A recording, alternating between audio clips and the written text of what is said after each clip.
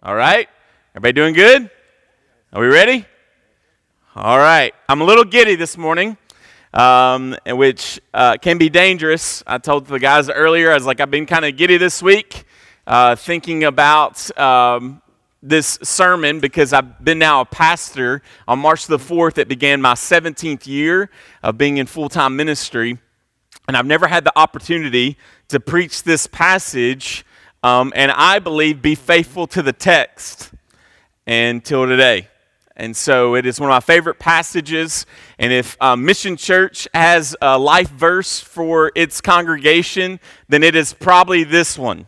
And it is one that we often forget, but that we constantly and daily need to be reminded of this morning. And so let's get started in that.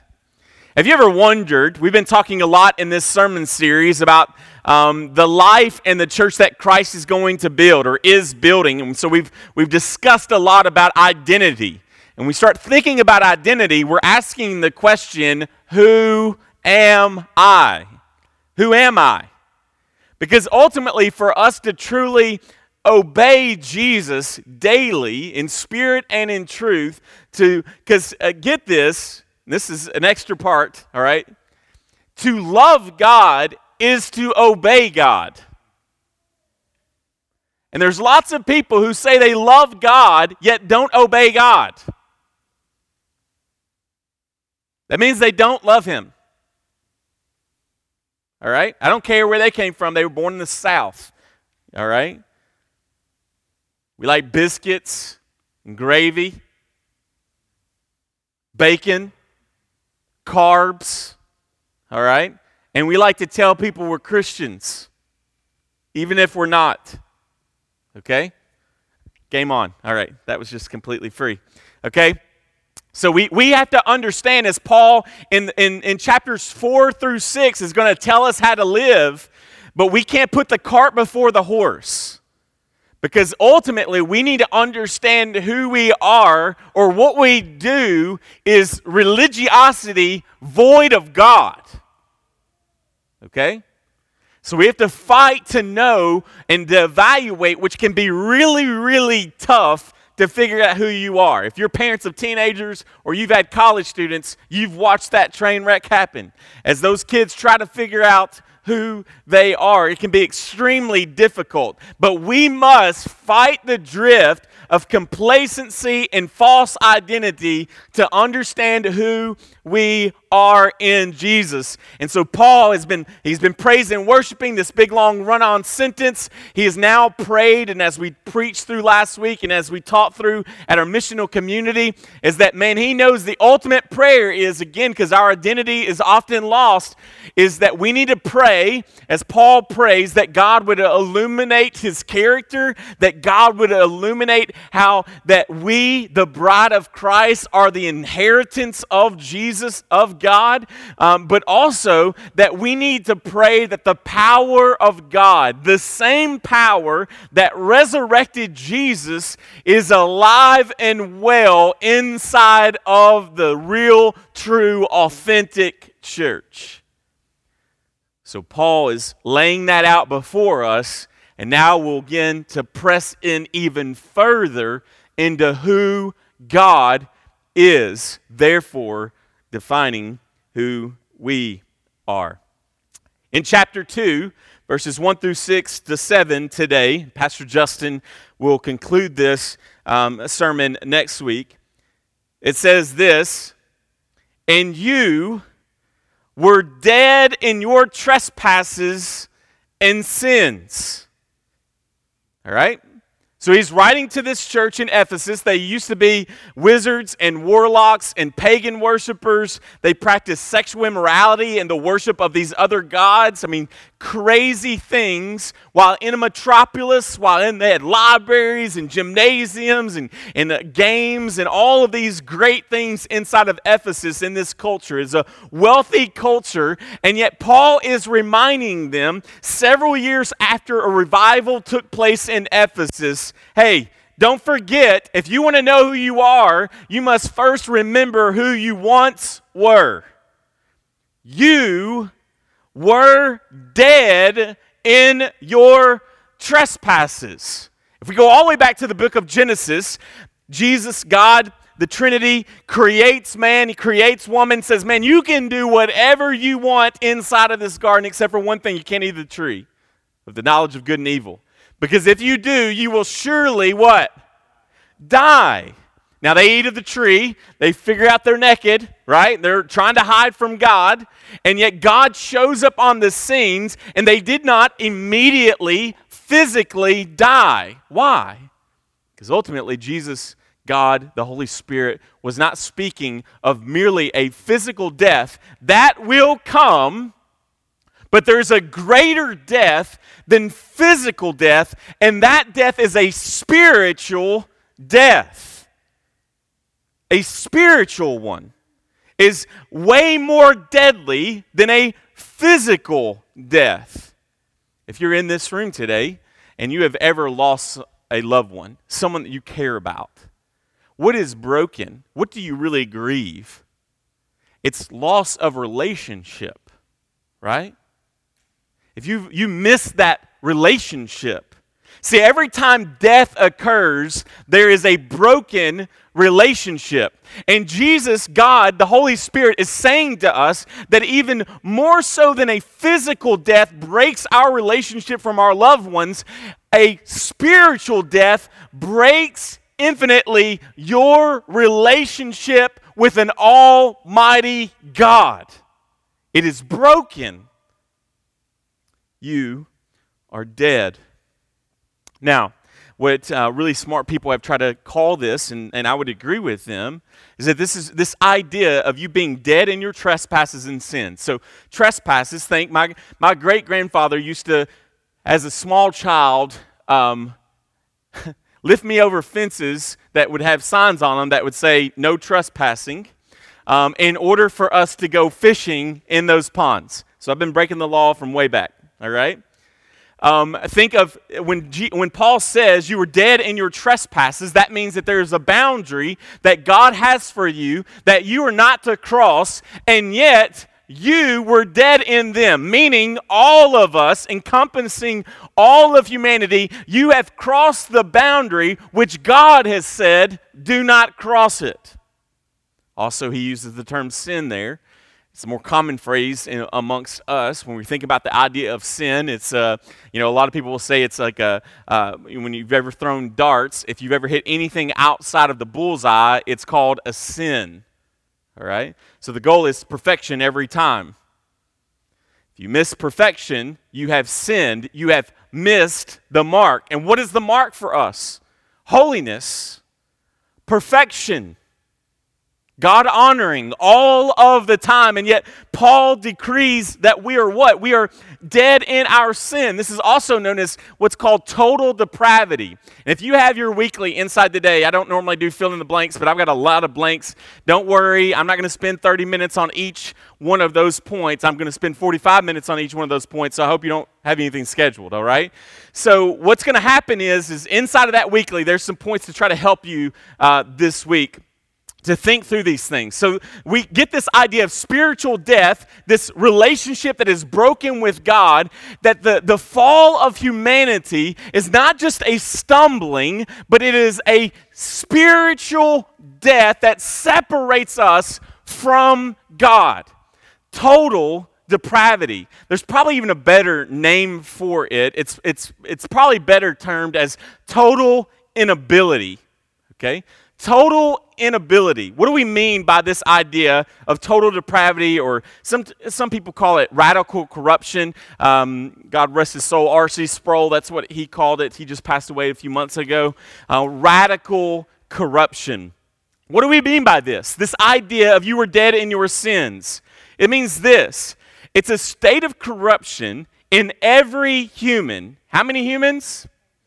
Every human, where sin has infected every part of a man's nature, making the natural man unable to obey or to know God. This sinful nature has corrupted man's thoughts, his words, and his deeds. It's total because it affects everything.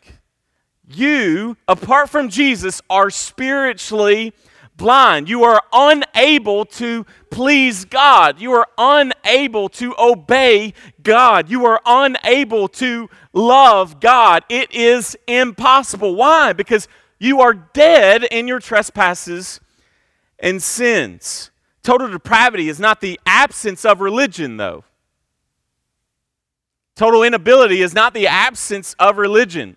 I mentioned this in our MC this last week. I asked the question, I said, tell me of an atheist inside of the Bible.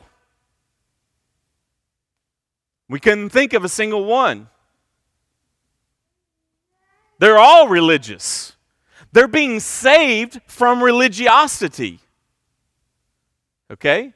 The idea, the greatest threat against you and I's faith is not atheism. The greatest threat is a false religion.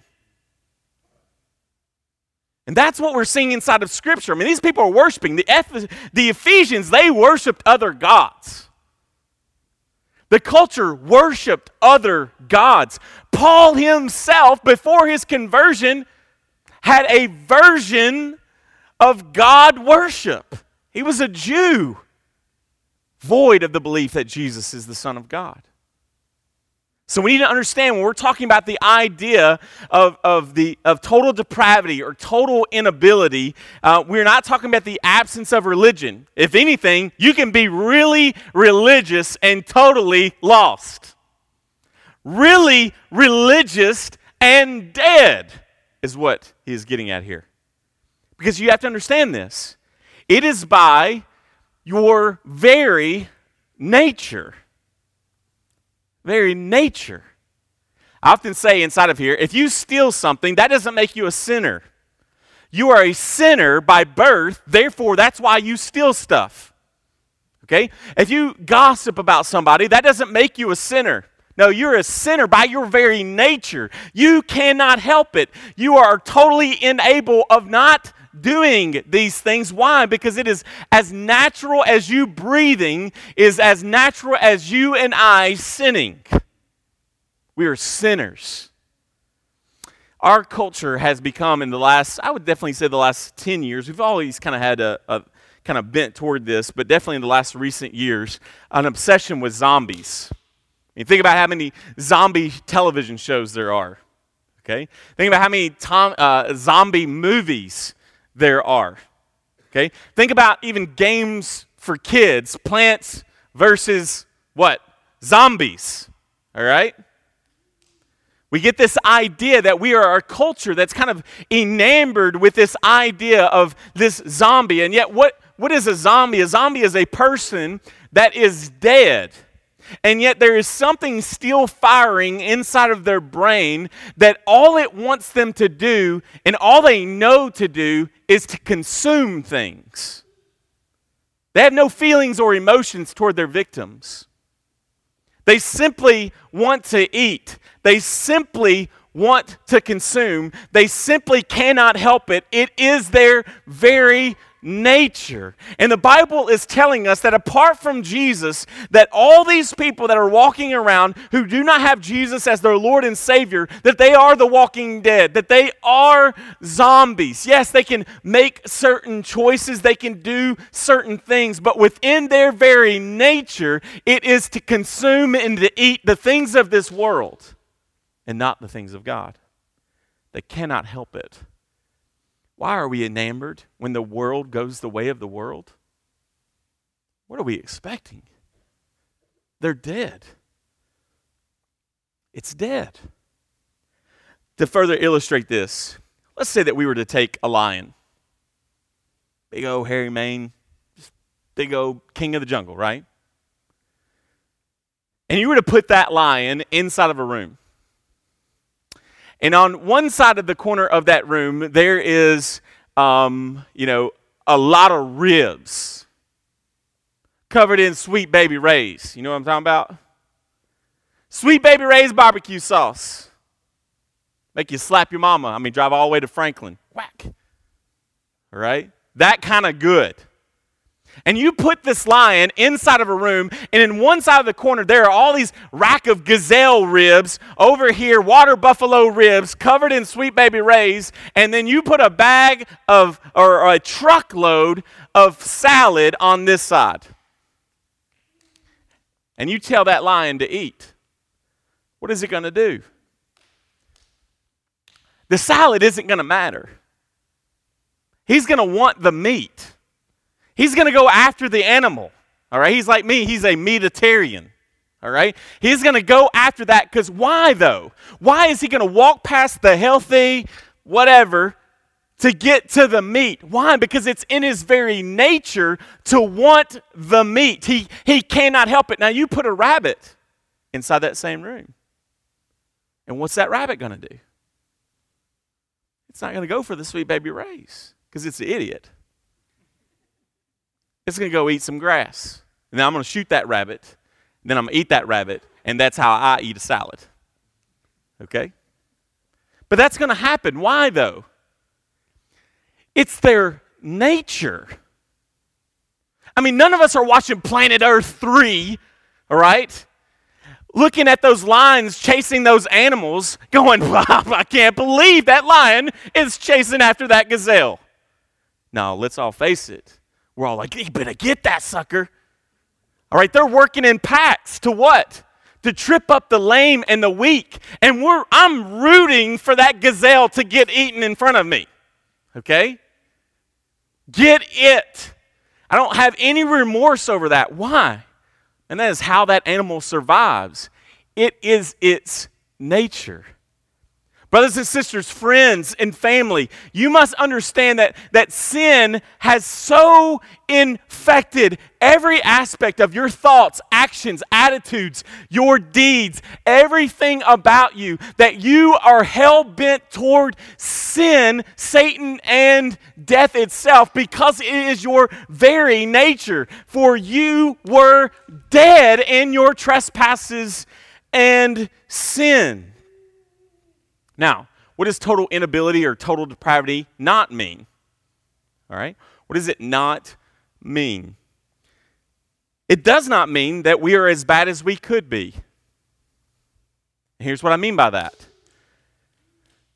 God is very gracious even to the lost. You were born, even though you were born spiritually dead, in creation narrative, we are born as moral creatures. Okay? That God is refraining us. Think about the most terrible person in all of human history that you may know of, and I want you to know that they're not as bad as they could be. You are not as bad as you could be. God is gracious even toward those who are dead with this idea of a moral compass. Hitler probably loved his mama. Terrorists can be good dads. Okay? We need to understand that when we talk about total inability or total depravity, that we're not as bad as we could be.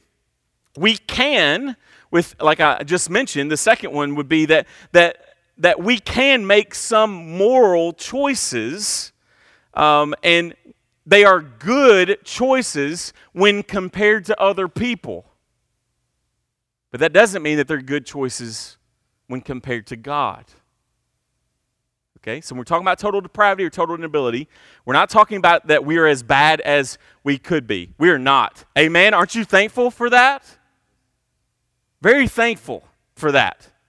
All right, that's a hallelujah, amen, say it again, preach on preacher moment right there. I'm thankful that God is keeping back our very nature to some degree in all of humanity. The second thing is that, yes, you and I can make somewhat of a good moral choice in regards to how that it plays out amongst people. All right, if you make me bad and I don't burn down your house, that's a good thing, though I want to. All right? It is a good thing to not do that when compared to, but here's the thing, is you don't need Jesus and the Holy Spirit and God to necessarily make that moral earthly choice. The last thing is this, is that even non-Christians, even those who are dead in their sins, because we're not as bad as we could be, because we are enabled to make some sort of moral, earthly, horizontal choices, that we can be generous, that you can care about humanity, that you can engage in social justice, that you can, think about like people like Angelina Jolie and Brad Pitt adopting all those kids, all right? You can be anti-abortion, Republican, NRA card member holding, and not know Jesus, and not know the Lord. Okay?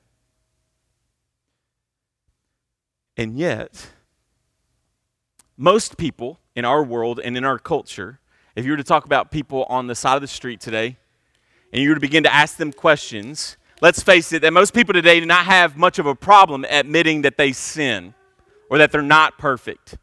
Would you agree with that? Most people would not have a problem.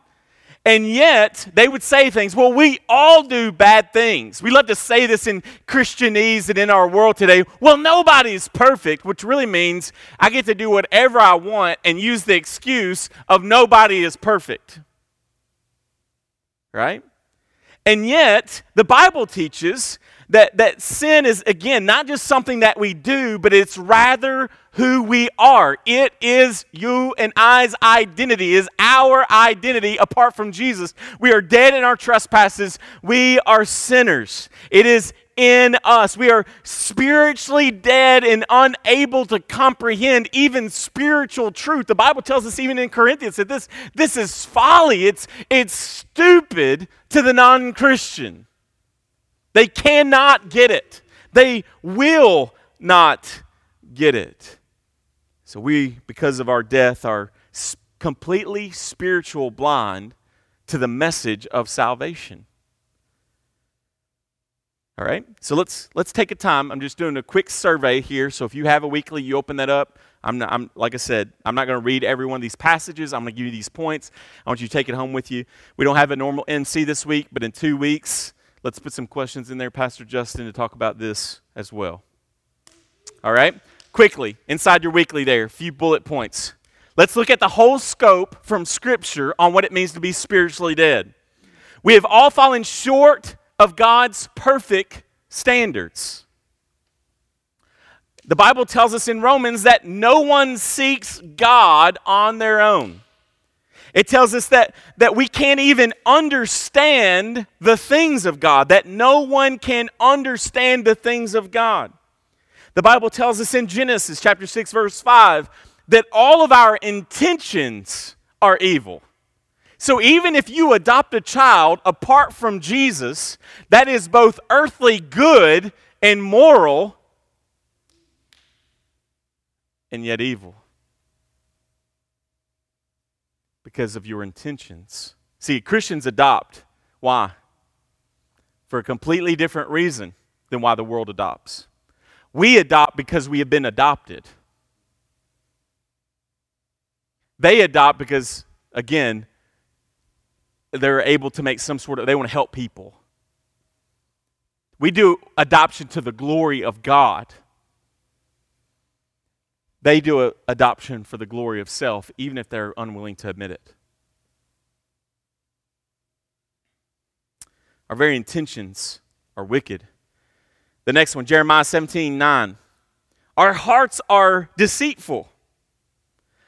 Even the quote-unquote good things that we do are filthy. Isaiah 64:4. We do not become this way. You are born this way. We have a lot of new parents inside of our congregation. And what you quickly realize is after that 48 hours of being able to ding dong and them come get your kid, and what you're like, whoa, this is the greatest thing ever. Oh, we got this. And then you take that baby home.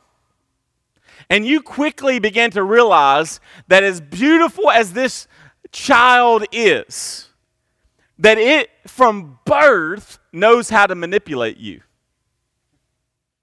From birth. There is not a parent in the world that doesn't believe their kid at some point is not an evil spawn of Satan. All right? I mean, you know this. It's what the Bible tells us. It says, surely I was sinful at birth. Sinful from the time my mother conceived me. That doesn't mean that the father and mother were engaged in sin when the child was conceived. But what it's getting at is the picture is that from the very beginning, I was a sinner. The Bible tells us that we were slaves to sin. The Bible tells us that we inherited our sin nature from our first father, Adam. It tells us that because we are sinners, we cannot choose good. And what that means, that choosing of good, that would be a spiritual good. That would be a godly good. We cannot change our intentions on our very own. A good tree cannot bear bad fruit, but a bad tree bears bad fruit. I love this Jeremiah passage here. 13:23. Can the Ethiopian change his skin or the leopard his spots? Why can't they do that? It's their nature. Keep reading with me. What does it say? Can the Ethiopian change his skin or the leopard his spot? Neither can you do good who are accustomed to doing evil. You cannot change your nature. In Romans chapter 8, it tells us that we cannot please God. And what is the result of all of these things? The result is the penalty for all this is physical. Eventually, we are all going to end up in a hospital or in a bed somewhere, and we are going to die. But even more than that is that the penalty of this is spiritual death. As for you, you were dead in your trespasses and sins. Paul will later go on to say in Romans, for the wages of sin is what? Death. So how do you know if you're dead today? Or how do you know that you once were dead? You stink. You have an aroma about you. Okay? And how is that aroma? Paul is going to tell us. He says this in verse 2. In which you once walked, following the course of this world, following the prince of the power of the air, the spirit that is now at work in the sons of disobedience, among whom we all once lived in the passions of our flesh, carrying out the desires of the body and the mind, and were by nature children of wrath, like the rest of mankind. Be encouraged this morning. You are so spiritually dead that you stink. What is the fragrance of this death? It's what you've been influenced by. It's what you've been following. We are all being discipled by something or someone, ladies and gentlemen, and it's either Jesus or it's these things. Apart from Jesus, you follow the pattern of this world. Apart from Jesus, you follow the pattern of this world. The culture has great influence on you from the time that you are born until the time that you die. I can prove it. Raise your hand this morning if you own a Yeti. You know what a Yeti is? It's a sippy cup for old people. But we were all convinced about a year ago that we all needed them. You know what a Yeti is? That metal cup that's been around since Coleman. Right? You can get them at Walmart for the last 50 years. It just didn't say Yeti on it. And your grandpa used to carry a big, tall Yeti that had a twist top, and you could fill it up with coffee. Anybody have a grandpa like that? I did. He was a carpenter, Delmer Baker, Delmer and Phyllis. He packed that sucker wherever he went. Okay? And yet you and I, what? Well, man, you need a Yeti. You know what they used to call a Yeti? A Tervis. But you traded in all your 50 Tervises. So you pay attention always. I didn't say a word. You got 50 Tervises in the cabinet. And now we're slowly replacing them with metal cups. Why?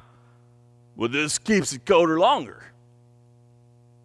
Or hotter longer. Okay? We are deeply influenced by our culture. Even in Christendom, brothers and sisters. Because here's what I know. I've been afforded the opportunity to spend a lot of time outside of the United States doing missionary work. And what I find there is that Christians in other places don't live like Christians here. And I'm not just talking about their socioeconomic status. I'm saying that what if in such a way, because again, it's tough when even all of Christianity, especially American, westernized, enlightenment-driven Christianity, is all heading in this direction. This is how we live. Okay? Retirement, not a biblical thing. I'm not saying it's innately wrong, but we have to understand there's not a biblical grounds for this idea that you're going to eventually save up enough money to retire. The things that we get worked up about are very culturally driven problems. The things that we worry about, you do it, I do it, we all do it. Imagine for a moment that if we would begin to live as biblical Christians inside of America, but that we can learn from some of our friends from India or from Africa or from Kazakhstan or from Europe or these different places where they're not able to consume as much. Imagine the freedom that you and I would have if we didn't have such a big house payment. We didn't have the debt that we have. See, all of that is driven by a culture that is pressing in on us. You need to buy these clothes. You need to drive these cars. Man, that's a real struggle for me. It's a real struggle for us. Because, man, we feel that. We've got to make, we've got to live, we've got to do, we've got to drive, we've got to be. All of this, and all of those are distractions that feed our nature like zombies. The nature to consume, when the nature of the Bible is to give. It is to conceive, not to take. And yet, man, am I the only one that feels that beckoning? That screaming? Nowhere in Scripture we get an idea where we need to own a house even. Man, we feel that pressure. We're driven by those culture. We smell of that consumerism. We follow the pattern of rebellion like Satan. That's the second thing that Paul tells us here. You're following the culture. You were dead in your trespasses. You follow the culture. The way it goes, I mean, this is why we even see people in the culture who, though the Bible would say things like marriage is only between a man and a woman, that we will even have people within so-called Christendom who would want to slight on that and go a different direction. Why? Because all the culture seems to be heading that way, and it's much easier to do that. The second thing is the aroma that begins to permeate from us is that we are following in the pattern of rebellion like that of Satan. What does that mean? You and I want to be God. And he has, sin, Satan, and death, has great influence on that mentality. And he's been doing that since Genesis. Surely you won't die.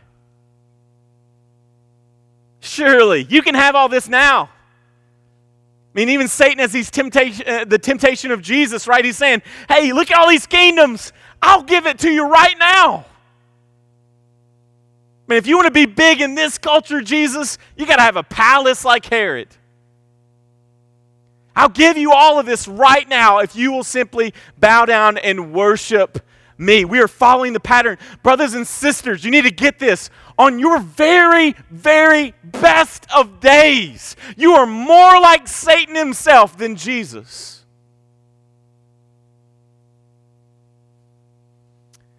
I had someone who I love dearly once tell me that they don't sin every day.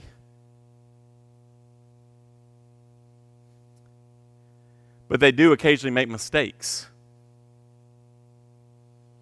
My response was mentally, because I couldn't respond because it was my mom. She said, and she's grown from this long time ago. So I didn't want to be disrespectful to her. I was a new Christian, and she told me that she didn't sin every day. She would not say that now. Love you, Mom. I know you're listening.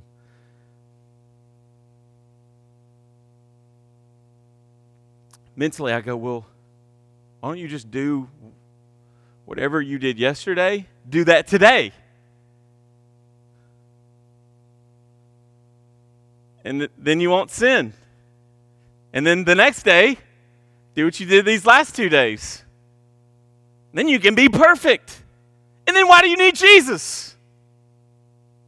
I'm talking about, guys, on the day when you never lust after a woman, when you never gossip, ladies, when you never covet anything, when you have a family devotion and you spend 3 hours in prayer and 5 hours in the Bible and you share the gospel with 10 people, on whatever your very best day, that if you in yourself were to stand before God and he was to say, why should I let you into this party? And you were to say, well, on my very best day, these are all the things that I did. He would say in that moment, depart from me. I never knew you, because brothers and sisters, on your very best day, you're more like Satan than you were Jesus.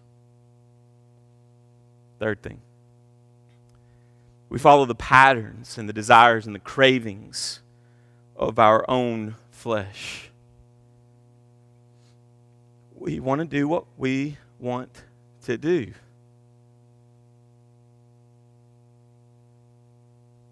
We're constantly trying to numb our lives, aren't we? Whether that's with alcoholism, whether that's with pills, whether that's with money, whether it's with, again, buying things, whether that's with sleep, college student,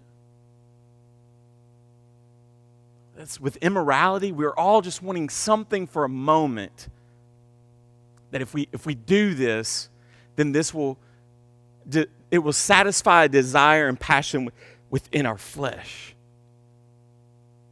and give us reprieve from whatever's going on. I was having some struggles several years back, and I wanted to become numb. So I went to a doctor and told him about all these things that were going on. They were real things. I was not lying. And this is scary. I had this doctor look at me and say, hey, Eric, what if I was to give you a pill? And within 24 hours, you would be able to look at me and say that you have awakened for the first time in your life. Sounds like something out of a movie, doesn't it? It was real.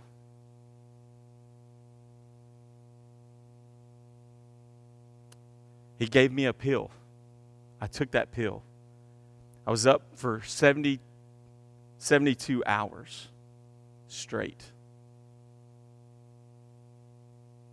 One of those nights I kept Justin out with me. All night long. And at 3 and 4 o'clock in the morning, I was as awake as I am right now.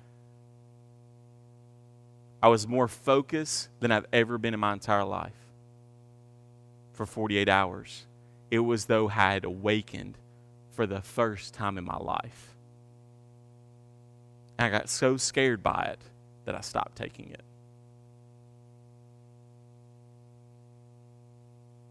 We're all, XYZ, whatever you want to call it, can find ourselves drifting toward wanting to be, falling in love with the passions and desires of our flesh. I mean, how hard is it for us to say in this culture, no? I'm talking about even over simple things, like overpriced coffee. A good sale.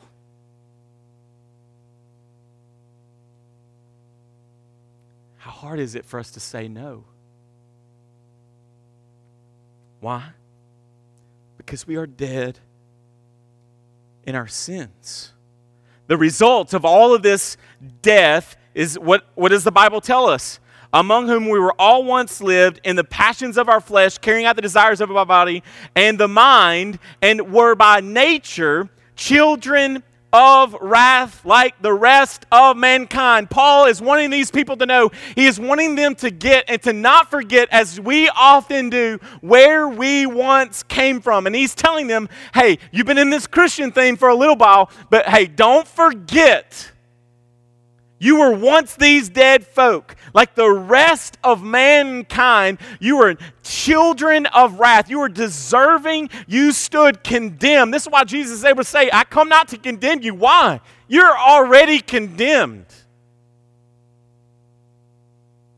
You stand condemned and deserving the wrath of God. From the moment you were conceived in your mother's womb, you deserved the destination should be, or your eternal destination should be cast out from an eternal place and separated from God's love.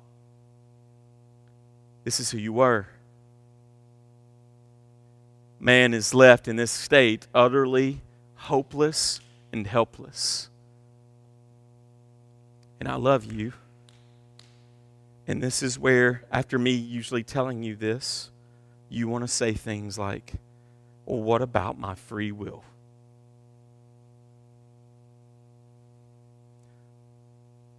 And this is where I'll respond to you. Where is an enlightened, American defined idea called free will in the Bible? And then I'll give you the answer. It's in two places. The idea of an American, and even I would say that this is even above that for sake of illustration. The idea of what you, as an American, got an eagle carrying a flag in its beak tattooed on your chest, American.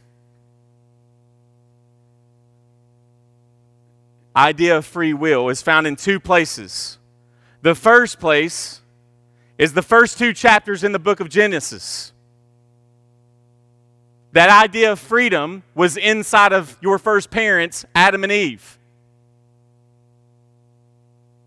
But since the fall, brothers and sisters, that concept does not exist in that way. You have a will, but that will is bound. That nature is bound. It tells us, I've read to you the scripture over and over. If dead is not dead, what does that mean? If our hearts are deceptive, then what does that mean? If you cannot choose God, then what does not choose God mean? If the scripture says no one seeks after God, no, not one, if that doesn't mean that, then what does it mean? Because see, there's a greater freedom will that is in the scripture, and the one who truly holds it from eternity's past into eternity's future is the almighty will of God, which is triumphant over whatever you want to call free will. His power and what he wants to do trumps any idea of what we call freedom and freedom of the will. See, brothers and sisters, you are free in this life as a man is free in a jail cell. He can do push-ups. He can do some chin-ups. He can use the bathroom if he wants. He can lay down on his bunk. He can read a book. He can make choices. But he's in a jail cell. He has no ability within himself to get himself out of that. And so he has some sense of freedom, yes.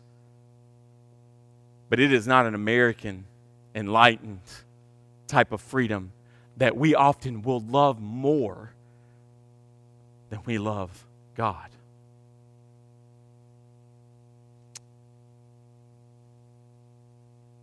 So where's our hope? Where's our hope this morning? I want you to know that I'm tempted this morning for us to leave right now. But I'm not a quitter.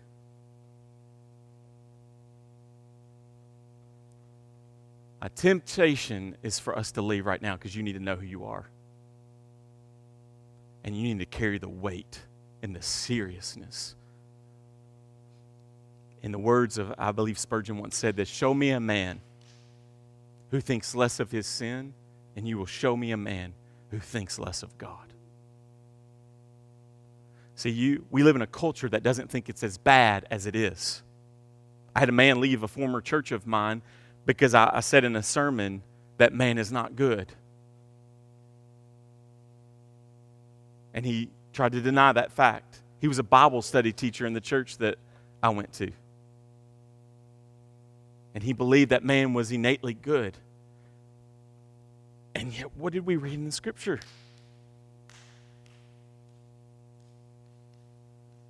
Let us not forget. But Paul continues, so I'll continue. He tells us here in verse 4.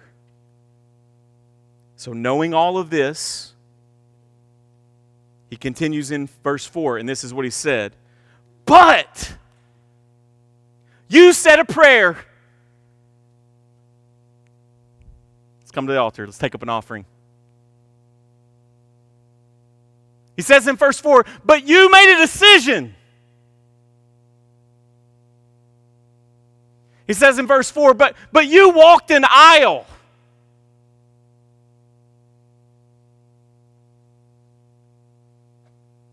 How ridiculous does that sound? Based off of everything we just read from the Bible? Quite ridiculous, Pastor.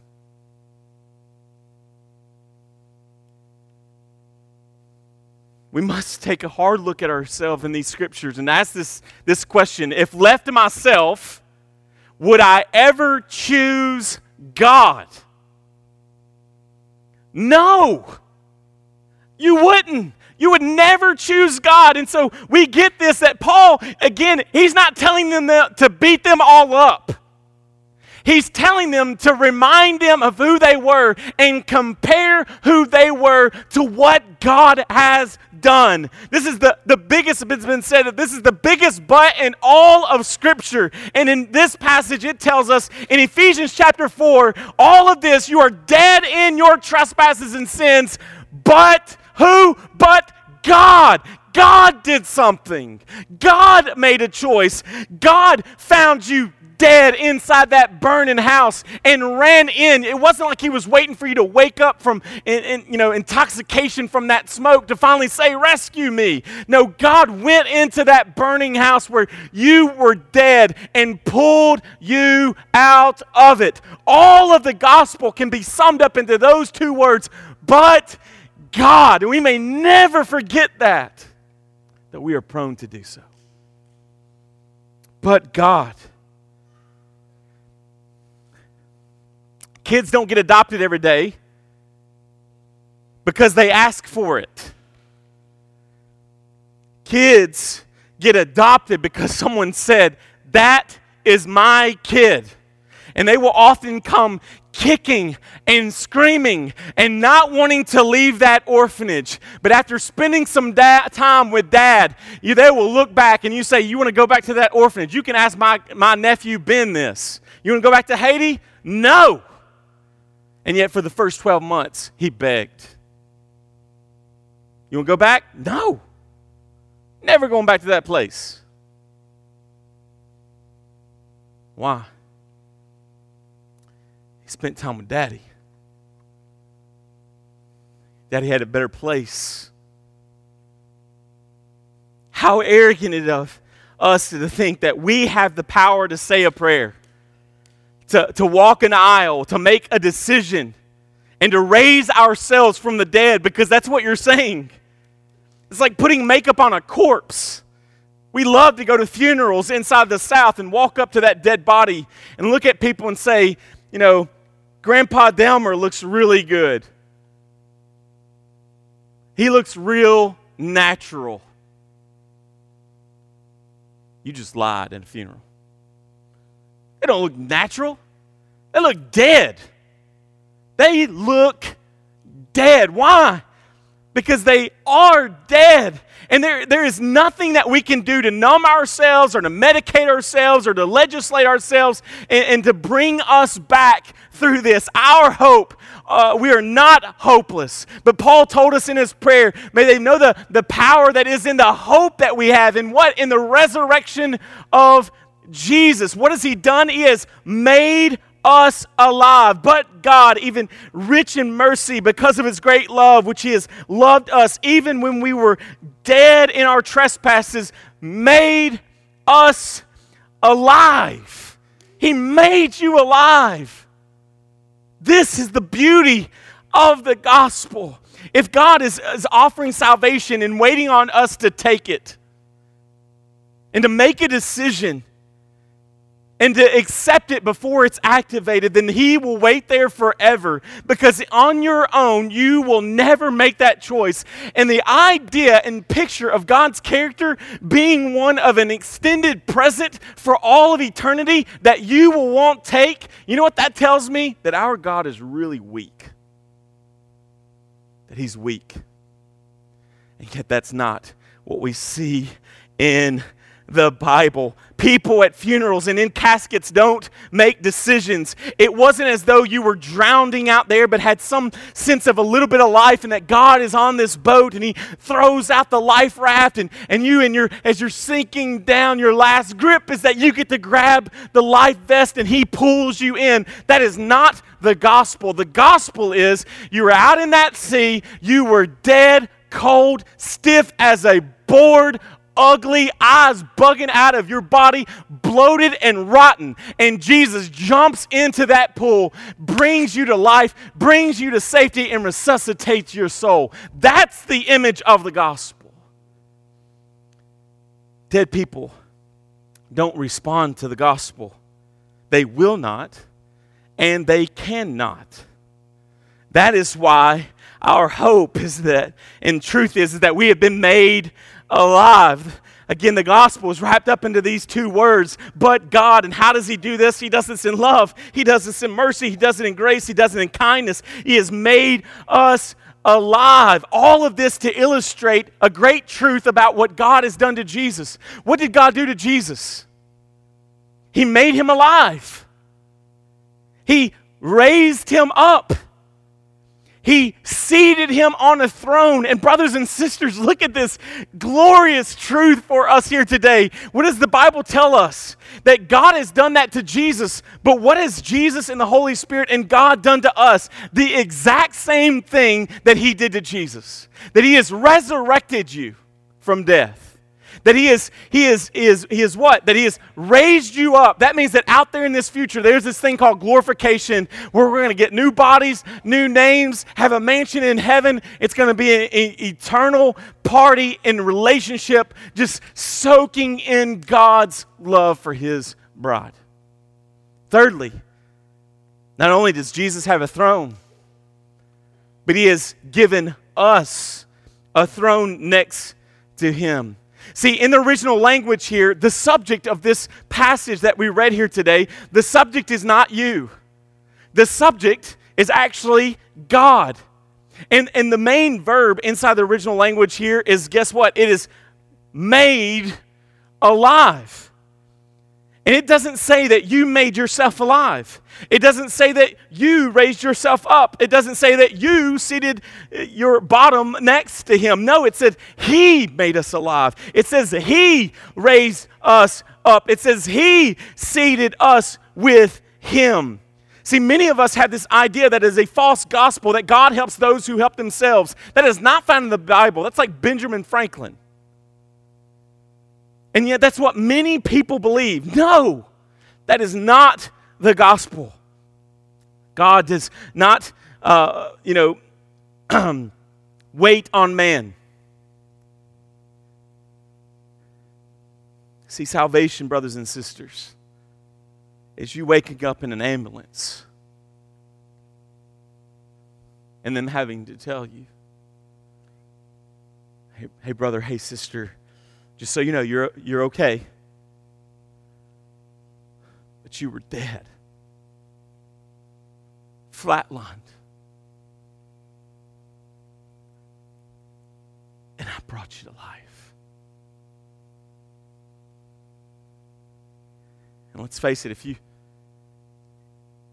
what would you say? Thank you. I'm undeserving of this. I am not worthy of this. But thank you. And we spend the rest of our lives, that's why we are obedient, saying thank you.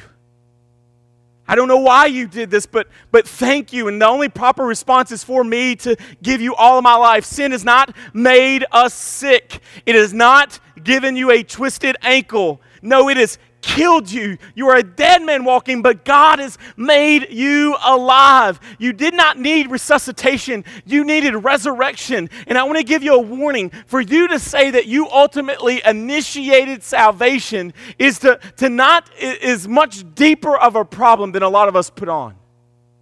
Because ultimately what you're saying and what's at stake is the resurrection itself. You're saying ultimately that you don't believe in the resurrection. That's what's at stake here. Paul tells us in the prayer what? That they may know the power of God. How does he illustrate that? Through the resurrection of Jesus. And the entire language that now Paul is using toward you and I is what? That we were dead in our sins, made alive. If you go from death to alive, what is that? Resurrection. And I've never met a person who has resurrected themselves. And yet, we know the power of God. What is it? That if you are in Christ today, that He has awakened you from a dead slumber. That you were dead in your sins, and yet we can rejoice. Why? Because salvation is the greatest miracle. It is a resurrection miracle. It is why when you get baptized, what do we say? You've been buried with Jesus and risen in Jesus. And so we must declare, if we're going to be faithful to the text, that I did not save myself, but Jesus has done it all. And when He awakened me, I confessed my sins. I believed in my heart. I went from being unable to now able. You've been awakened for the first time. Like it was the first day you ever truly lived. And it is not by anything that you have done, but it is by, in that great Chronicles of Narnia, they're all the statues that the White Witch has turned to these stone statues. Aslan comes, and what does he do? C.S. Lewis tells us that he breathes. And he goes to this one, and he breathes on them, and he runs to this one and he breathes on it, and all of a sudden, though they were once hearts of stone, became hearts of flesh. This is the beauty of the gospel. This is why we live. This is why we dwell. This is why we long for the glory of God. This is why we evangelize, folks. Realizing that people were dead as I was once dead, made alive in Christ. This morning, are you alive or are you dead? Let's pray.